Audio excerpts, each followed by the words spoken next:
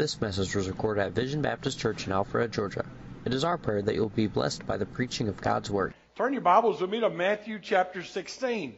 Now, the first thing that Jesus is going to talk to the guys about is seeking signs. And that's not really that strange a thing because it's a very big thing that goes on today.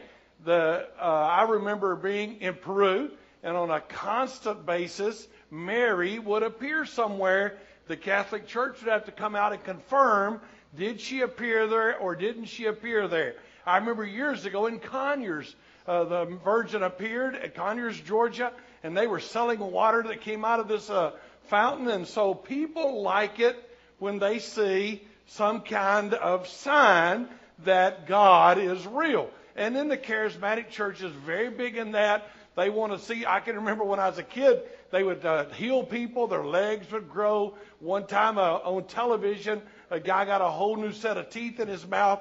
They prayed, and God just put all new teeth in there, they said. And so their signs are a part of what people like. What does Jesus say about that? Because they come to him in Matthew chapter 16, and the Pharisees and the Sadducees are together, and they come to tempt Jesus.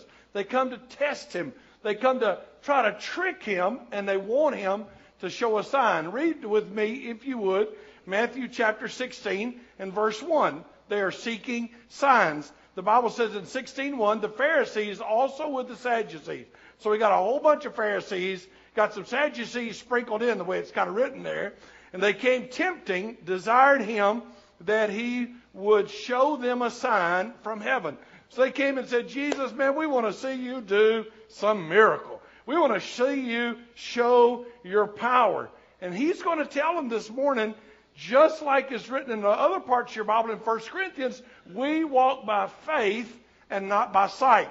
We don't go by what we see. We go by what we believe that the Word of God says. We trust God's Word. If you got your Bible open in chapter 16 and verse 1, you need to circle the word tempting. You need to circle the word tempting. They came.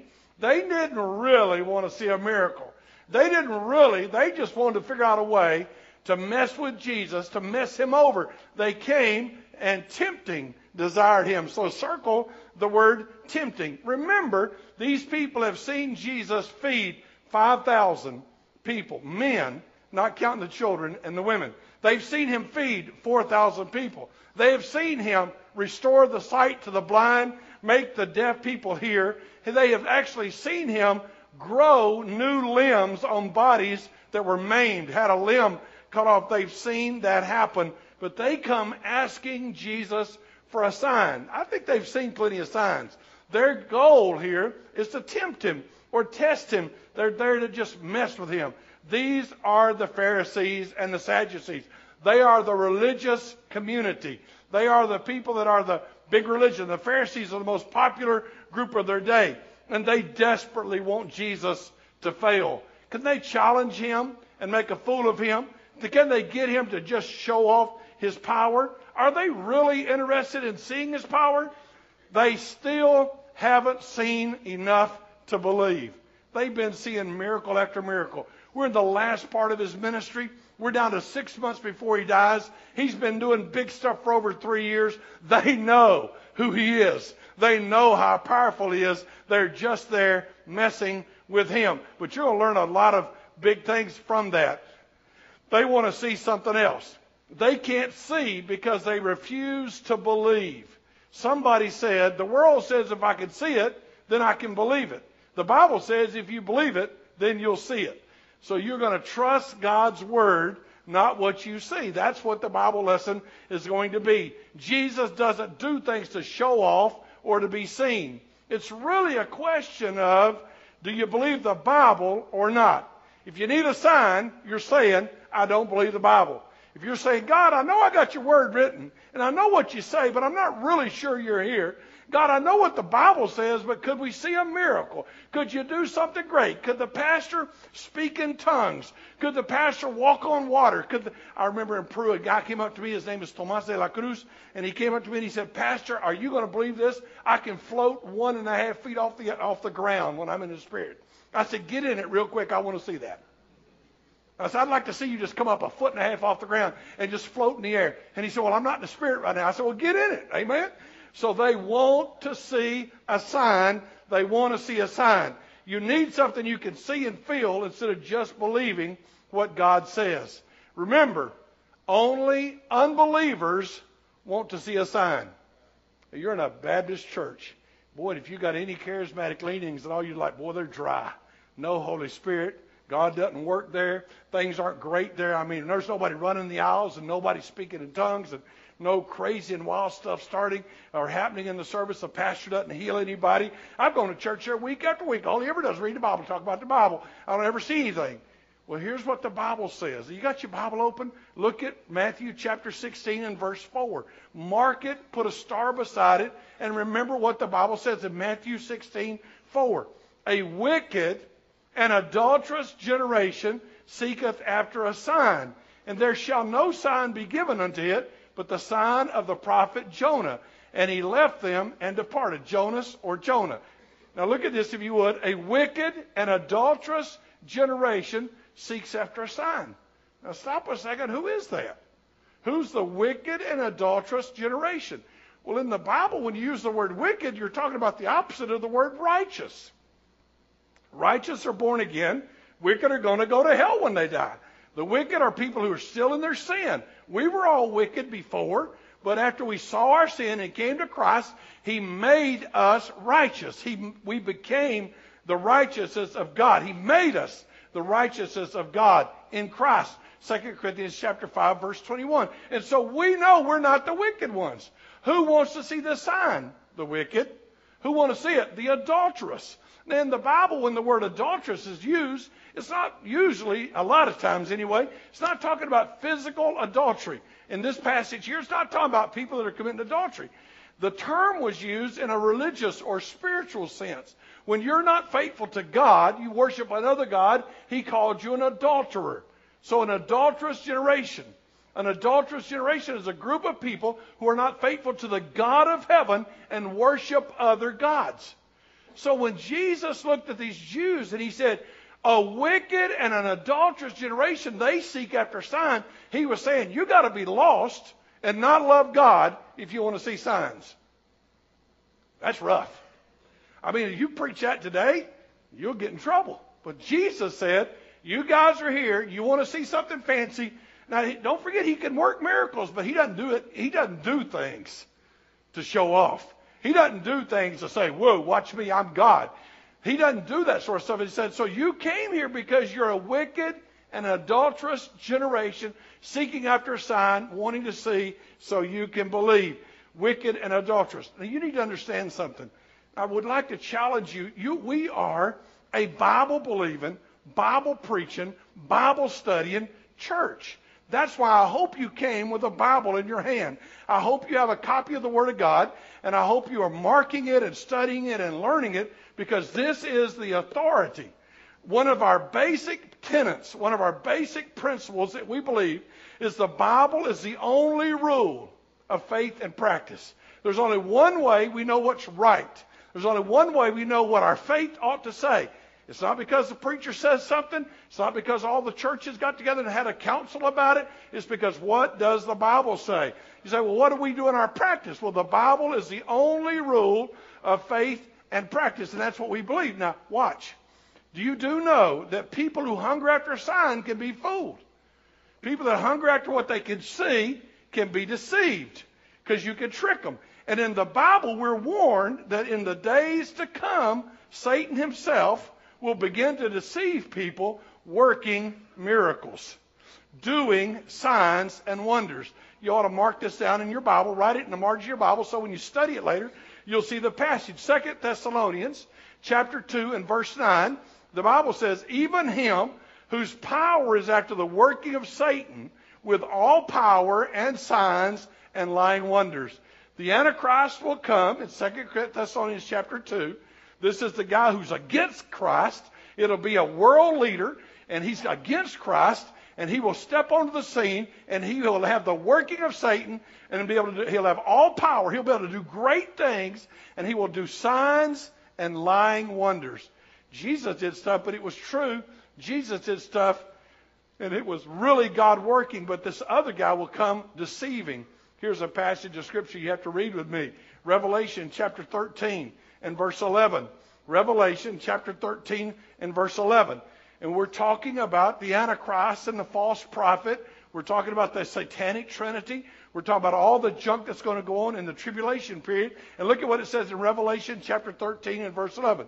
And I beheld another beast coming up out of the earth. And he had two horns like a lamb, and he spake as a dragon. And he exercised all the power of the first beast that caused the earth and them which dwell therein to worship the first beast whose deadly wound was healed. Here's what happened. The Antichrist is going to get this wound. And the false prophet is going to be able to heal him and make everybody worship him. So you got this wild stuff going on. They're watching, and boy, great stuff is happening. Look at verse 13. And this false prophet, this lying wonder, this deceiver, does great wonders. He can make fire come down from heaven on the earth and the sight of men, like Elijah did. Remember? He deceives them that dwell on the earth. Listen, he deceives them by the means of those miracles.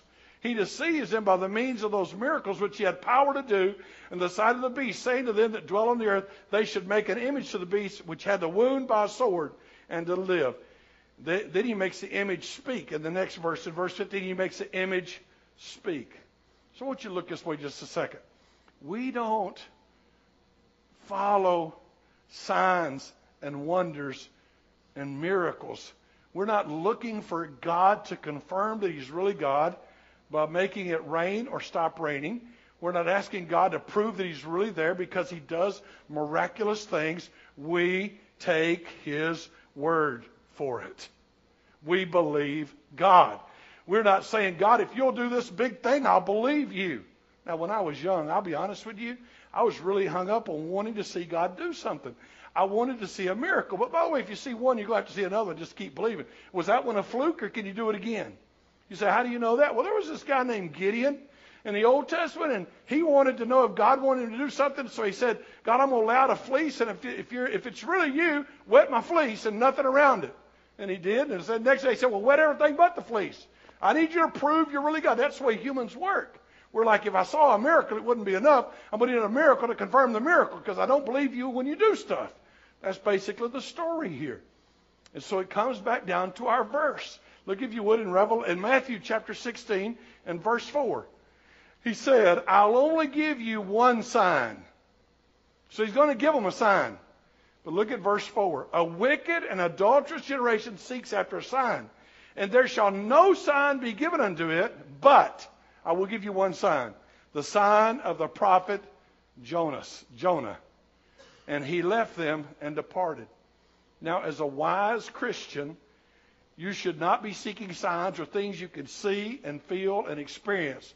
But you should be seeking the Word of God and what it says. True faith is believing what he said, not what you see. Judge everything by the Word of God. Over the next 50 years, if you're alive that long, every one of us will have opportunity to doubt God. Somebody will come along and they will try their best to prove to you something's true by an experience. I've had so many people over the years say to me, I know this is true, I saw it. I know this is true, I experienced it. That's not the truth. You know truth because God's Word said it. Now, you could accuse me and say, well, you hold the Bible way too high. Bring it on.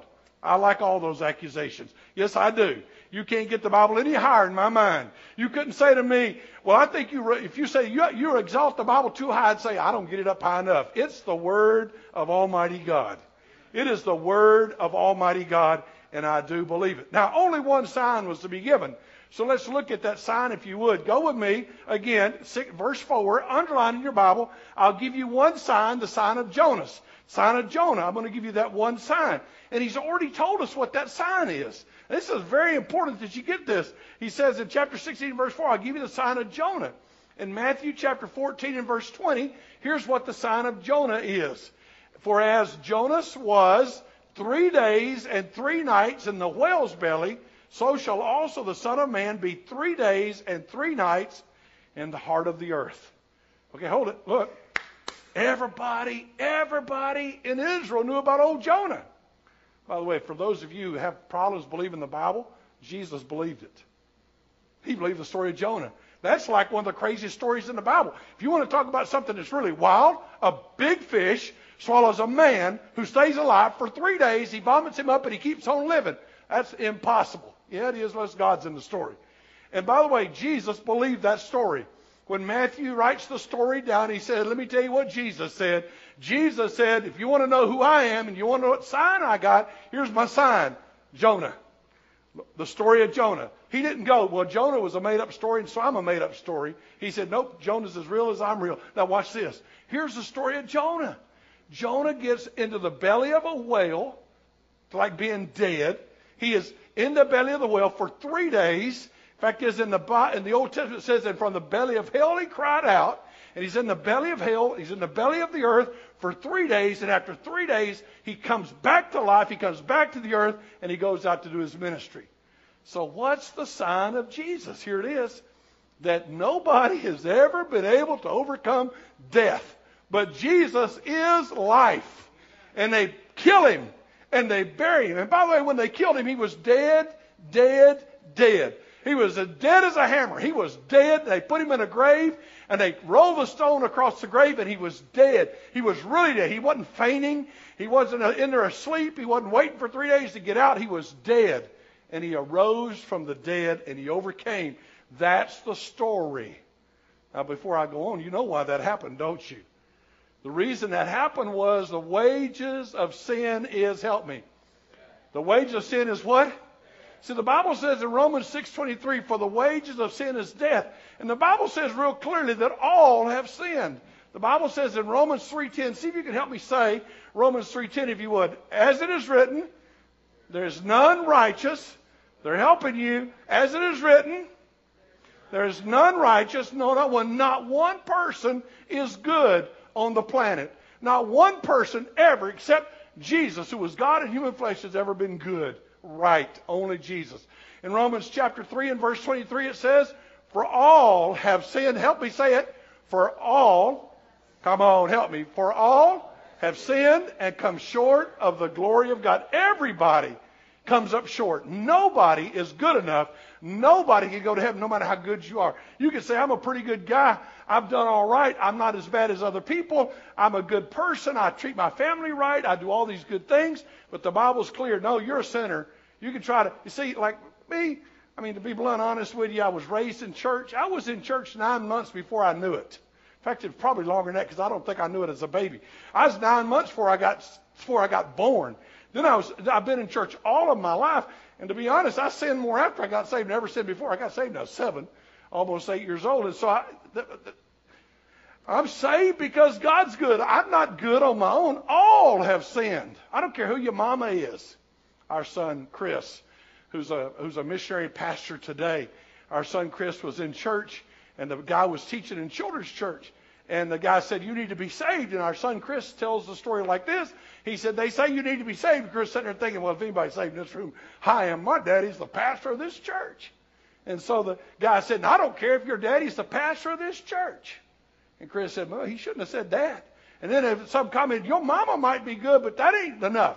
You're a sinner. And Chris realized that day, I sinned against the holy God, and I need to be saved. Every one of us got to get there. Amen. You're not going to heaven till you get there. You're not going to heaven till you realize you have sinned against the holy God and you deserve to go to hell. The Romans 6:23 says the wages of sin is what? Death. But the gift of God is eternal life. And the reason that's so important is what you earn is wages, and gifts what you don't deserve. And somebody gives it to you, and that's how we're saved. So why was the sign of Jesus to be Jonah? Because Jonah was, in a symbol, dead. Jesus was dead, literally. He was in the ground 3 days and 3 nights, and he rose again. And he did that to save us. Now, you need to understand something. We don't preach salvation by your being good. The Bible doesn't talk about you getting saved because you got baptized. My beautiful wife was christened as a baby and confirmed and sprinkled again when she was 12 and didn't get saved until she was 18. You can be baptized in every creek in Georgia till every bullfrog knows you by name, and you still won't go to heaven. You must be born again. Can you say amen? And the way you're born again is Jesus paid the price.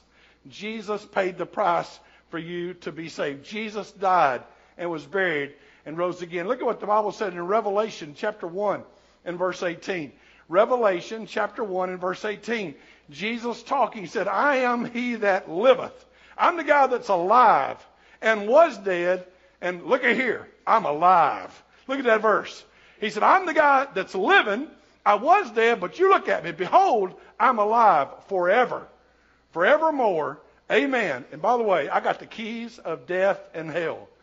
The lesson was that they could kill Jesus, but he would rise again.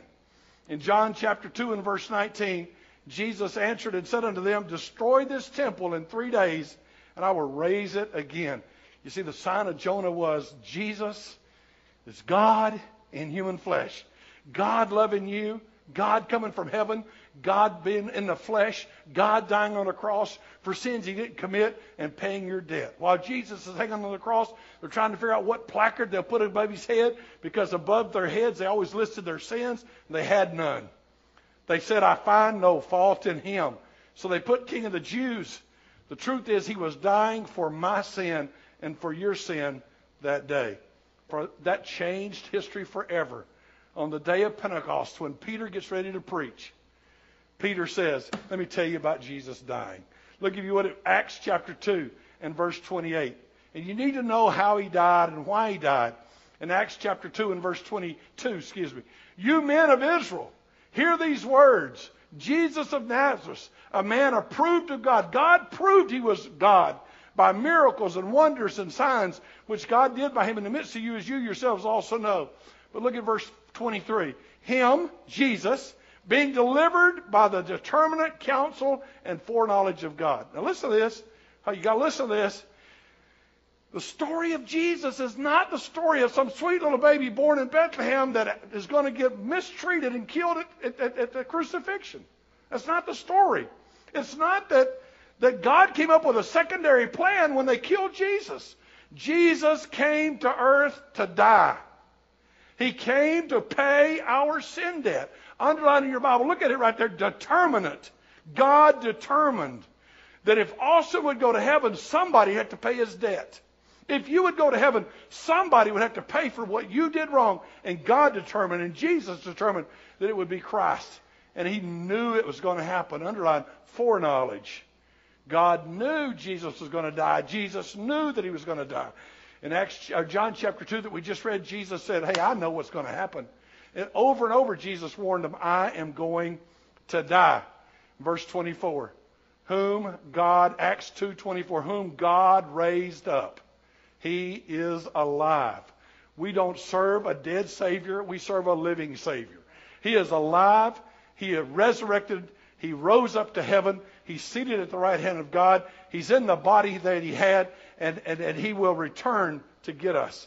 And by the way, verse 24, it's not possible that death would hold him. There's no way death could hold life.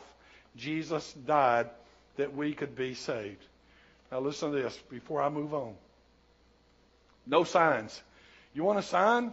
He's already been working miracles. That's not enough for you? He's already been raising people dead. That's not enough for you? He's already been feeding 5,000 and 4,000. He's been restoring limbs. That's not enough for you? Let me explain something to you. This is the only sign he'll give you. The sign of Jonah. Dead, buried, and rising again. It's through his sacrifice and death and his victory that we have victory. In 1 Corinthians 15:55, the Bible says, O death, where is your sting? O grave, where is your victory? The sting of death is sin. The strength of sin is the law. But thanks be to God, which gives us victory through our Lord Jesus Christ. I've stood by the side of my dad's casket. I preached his funeral knowing full well. I've stood by my grandparents knowing full well they knew Jesus. Death stings, but it's lost its sting.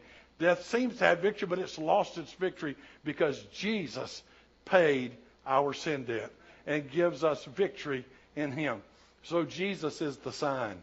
You want to know what the sign is? Jesus. Jesus is the sign. It's his death, his burial, his resurrection. Our faith is in what Jesus did for us on the cross of Calvary and how he overcame the grave. No need to look for another sign. Just believe this. God loves you enough that Jesus died to pay your sin debt. God loves you enough that Jesus died to pay your sin debt. That's the sign. Now, before I leave this, would you listen just a second? Give me just 1 second. You may be here and you may be a Baptist or a Presbyterian or a Catholic or a Charismatic or a Methodist or whatever group you are. Nobody goes to heaven for being Baptist. Nobody goes to heaven for being any religious group. And nobody goes to heaven because they've been put in water or not put in water, whether they were sprinkled or baptized. Nobody goes because they took the Lord's Supper or they went to Mass. Nobody goes to supper because they don't eat. It goes to heaven because they don't eat pigs. You go to heaven because you realized you sinned against a holy God. And the truth is, every one of God's people standing going, I don't deserve it. If I could get anybody in this church, and I could do it right now, I won't for the sake of time, but I could call them up by the dozens who attend this church faithfully. They would all tell you they're not good enough to go to heaven. They would all tell you they have failed God. They would all tell you that it's only the goodness and the grace and the mercy of God that we know him and we can be saved.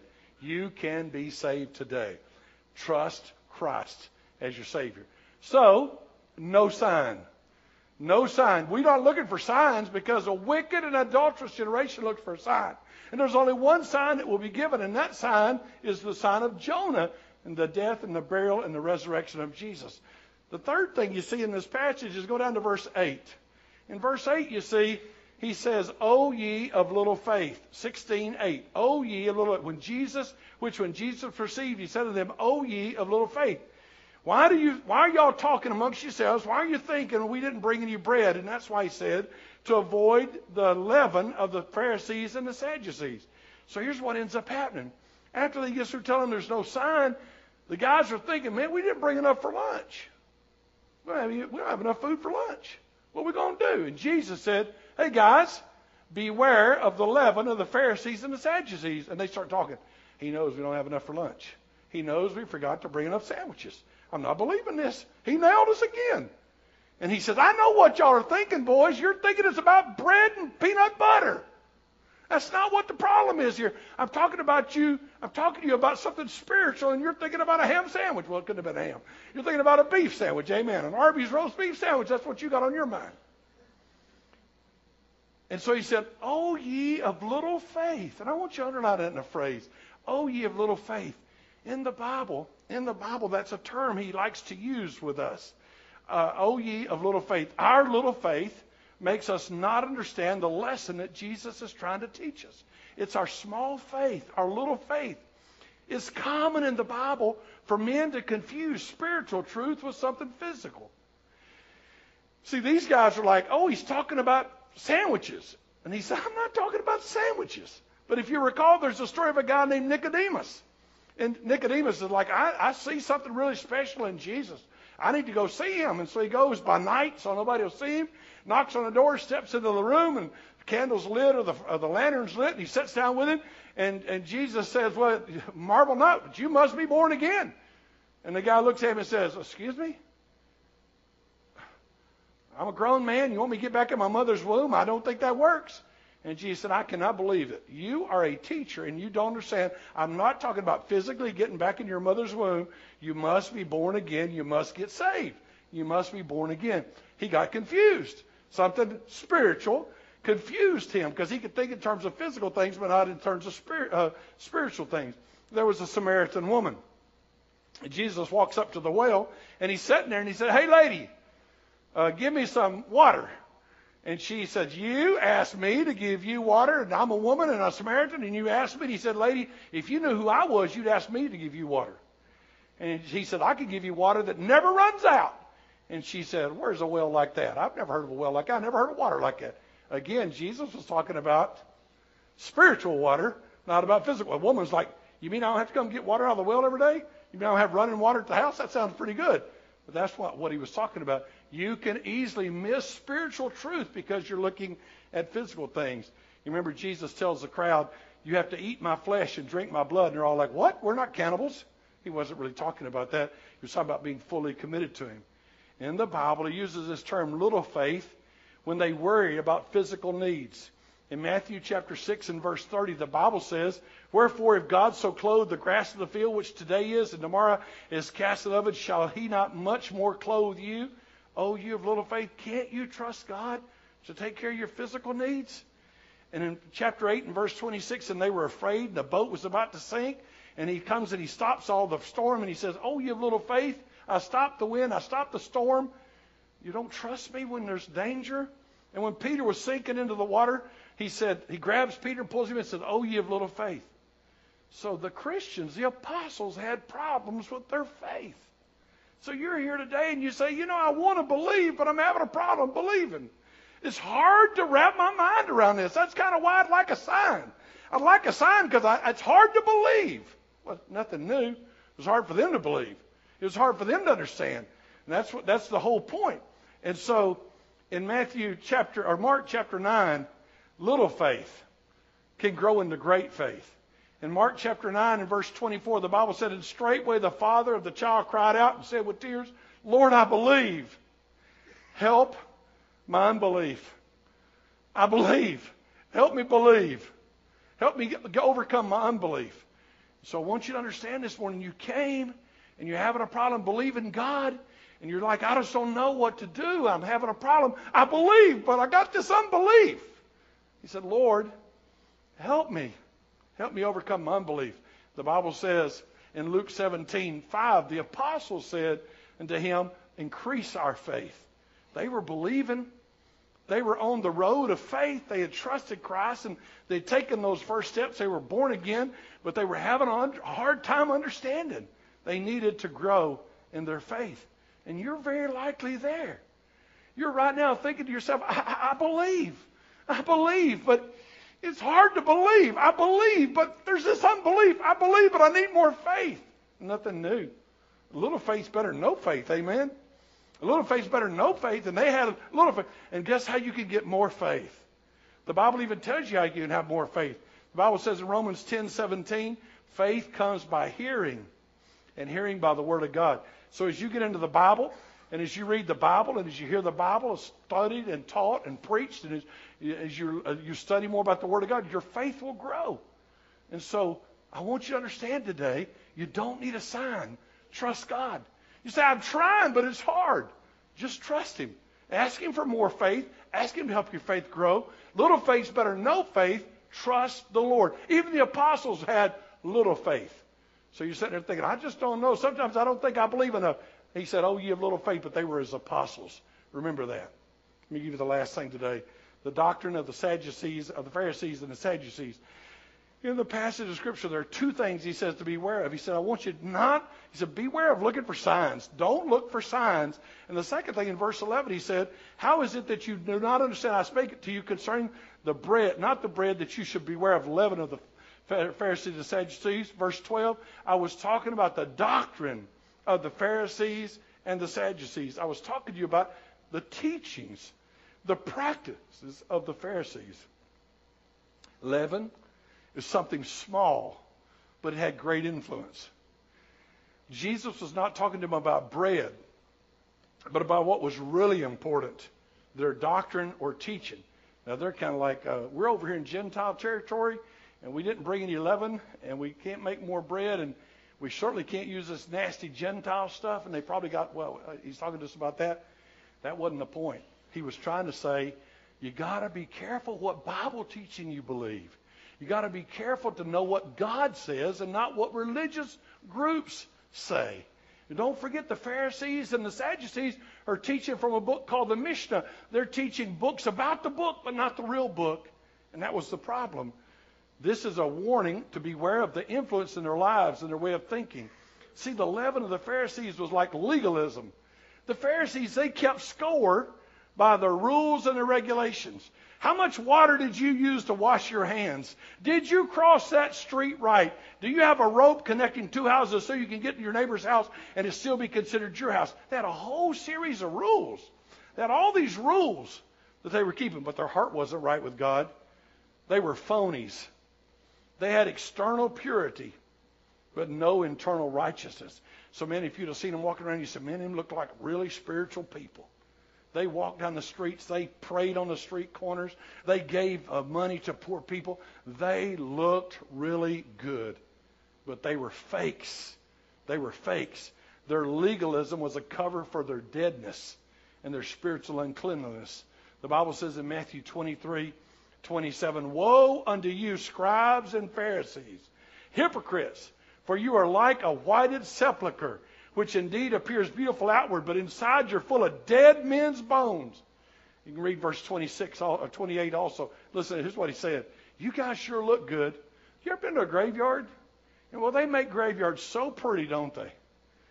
They make graveyards so pretty. They put things there. They put ponds. They put trees. They fix everything. They manicure the lawn. They take good care of it. But the truth is, graveyards are where dead bodies are. And he said that's how the Pharisees are.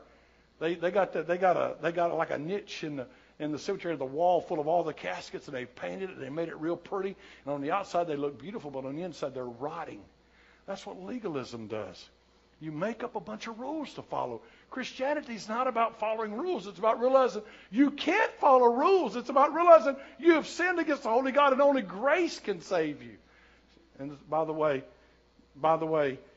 the book of Galatians was written to deal with that legalism that crept into the church.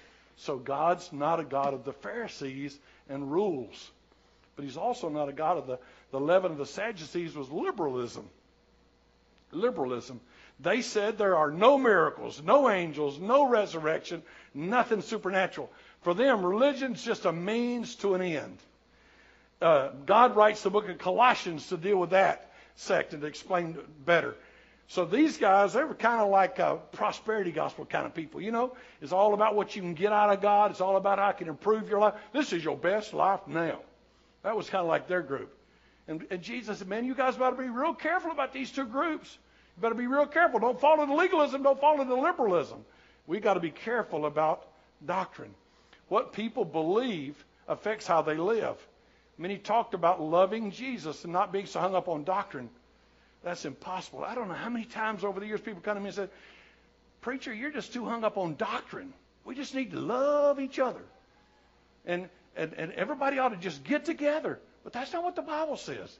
And by the way, this doctrine here, we're not talking about petty things about how you dress or how you wear your hair or what kind of entertainment. We're talking about stuff like Jesus is God. And the only way you can be saved is that God became man and died on a cross so all can be saved. Doctrine's important. Doctrine's important. So the passage has given you two warnings. Don't seek for signs, believe God. And be careful about your doctrine. Be careful about who you listen to and follow. Be careful to check all doctrine, all teaching with the Word of God. Two traps. Liberalism and following a bunch of rules, and liberalism using God for your purposes. One is to show how spiritual you are by what you do and don't do. The other is like a prosperity gospel where God is a genie here to serve you. Decide that you will become a servant of God and get into His book and know what's right. Don't fall into the trap of allowing much external influence without it coming from the Word of God. So there's two big warnings in the passage. One, we don't need a sign. God said Jesus came and died on a cross for you to be saved. You don't need to know anything except this. Can you believe God? Can you believe what God says? And by the way, He gave us His book. He inspired it. He preserved it. He saw to it that we could have a copy of what He said. We got it. So you know what God says. If you believe that, say amen. You know what God said. You know it. By the way, even the guys who act like they don't know, we know it. Everybody knows. Man, we got a copy of what God's Word says. We know what God said. We know we got the Word of God. So trust God so you can be saved today. You don't need a sign. Just trust God. And then as a Christian, know this. You're to be careful not only about seeking signs, but you also got to be careful to know what truth is. You see, you can't go by your feelings. Too many of us go by our feelings. Well, I just don't feel right to me. I just feel like that'd be okay. And you're not determining what God says. Stay away from the Pharisees and the rules. But some of you staying away from the Pharisees and the rules so much, you've run all the way over to liberalism. Now it's like, it don't matter what I do. That is simply not true. There's a strong balance there. Trust God. So if you're here today and you've never been saved, you can be saved today. Right there in your seat, why don't you say, God, I know I've sinned against you. I know I deserve to go to hell, but I'm trusting you today. For the first time, for real in my heart, I'm believing you and what you did on the cross of Calvary. Tell him you believe him. Trust him today and be saved. And if you're a Christian and you've been too hung up on emotionalism, you know why you deal with so much junk? You're too hung up on emotionalism. You're too hung up on feelings, what you can see and what you can feel, instead of what does God say. Trust God. Trust God. And get it straight that you're going to follow Jesus according to the Bible. Everything we do in our life is ruled by one thing, the Bible. It's the only rule of faith and practice for us. Trust God. Father in heaven, I love you. And I thank you for the chance to serve you. And I pray today that somebody might be saved. Somebody might know that they go to heaven when they die. I pray that today would be the day in their seat or wherever they are that they would trust you. And I will give you praise. God, do a work. This message was recorded at Vision Baptist Church in Alpharetta, Georgia.